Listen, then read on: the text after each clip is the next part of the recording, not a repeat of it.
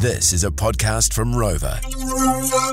All right, GDT overnight, and the first one of the new season, in fact. Prices down 0.9%. Amy Castleton from NZX joins us to talk about it. Amy, how you doing? Good, thanks, Dom. So 0.9% down, is that what futures were predicting? I didn't look at it this week. Futures was predicting sort of mixed results. So whole milk powder down. It came down a wee bit more than futures were saying. And then a few mixed moves on other products that didn't quite eventuate. Yeah, well, the whole milk powder is probably the story. Well, that and the cheese index as well. We'll look at that in a moment. But whole milk powder down 3%. Most other commodities stronger, but that one there, the whole milk powder one's probably the almost the headline. Would you think?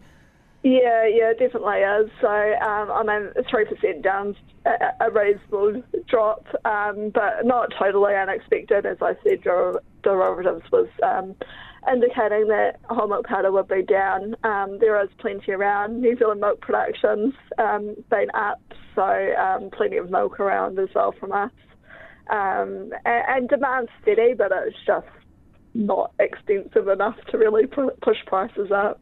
Right, okay, yeah, I note in your report there you said the supply-demand ratio narrowed pretty quickly, and whole milk powder took fewer rounds to settle on prices than other commodities, so that was the story of that one. What about the cheese index, up 7.4%? Yeah, quite an interesting one on that. So a big headline lift, but it was also up 27% in contract one, so that's product for next month's shipping. Mm-hmm. So in my view, that's probably someone that urgently needs some product and it's fulfilling that need. There doesn't seem to be too much explanation to it otherwise. Yeah, in the Middle East, the big buyer of cheddar at this particular event. Yeah, they sure were. So popping up again. Middle East seems to just pop up now and again at the moment, and buy a bit of product for something and then head off again. Where were the majority of the buyers from this auction? North Asia again, Southeast Asia?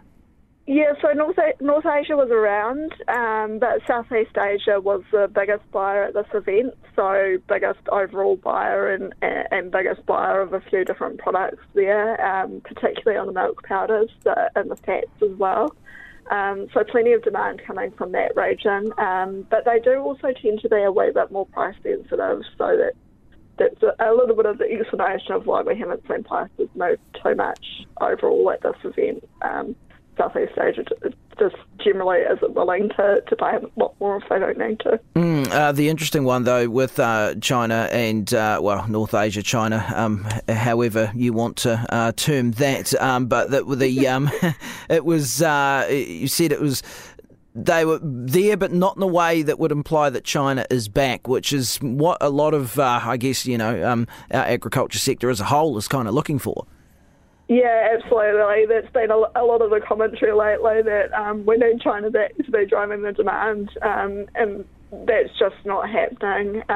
They're buying, but they're not buying a lot of product.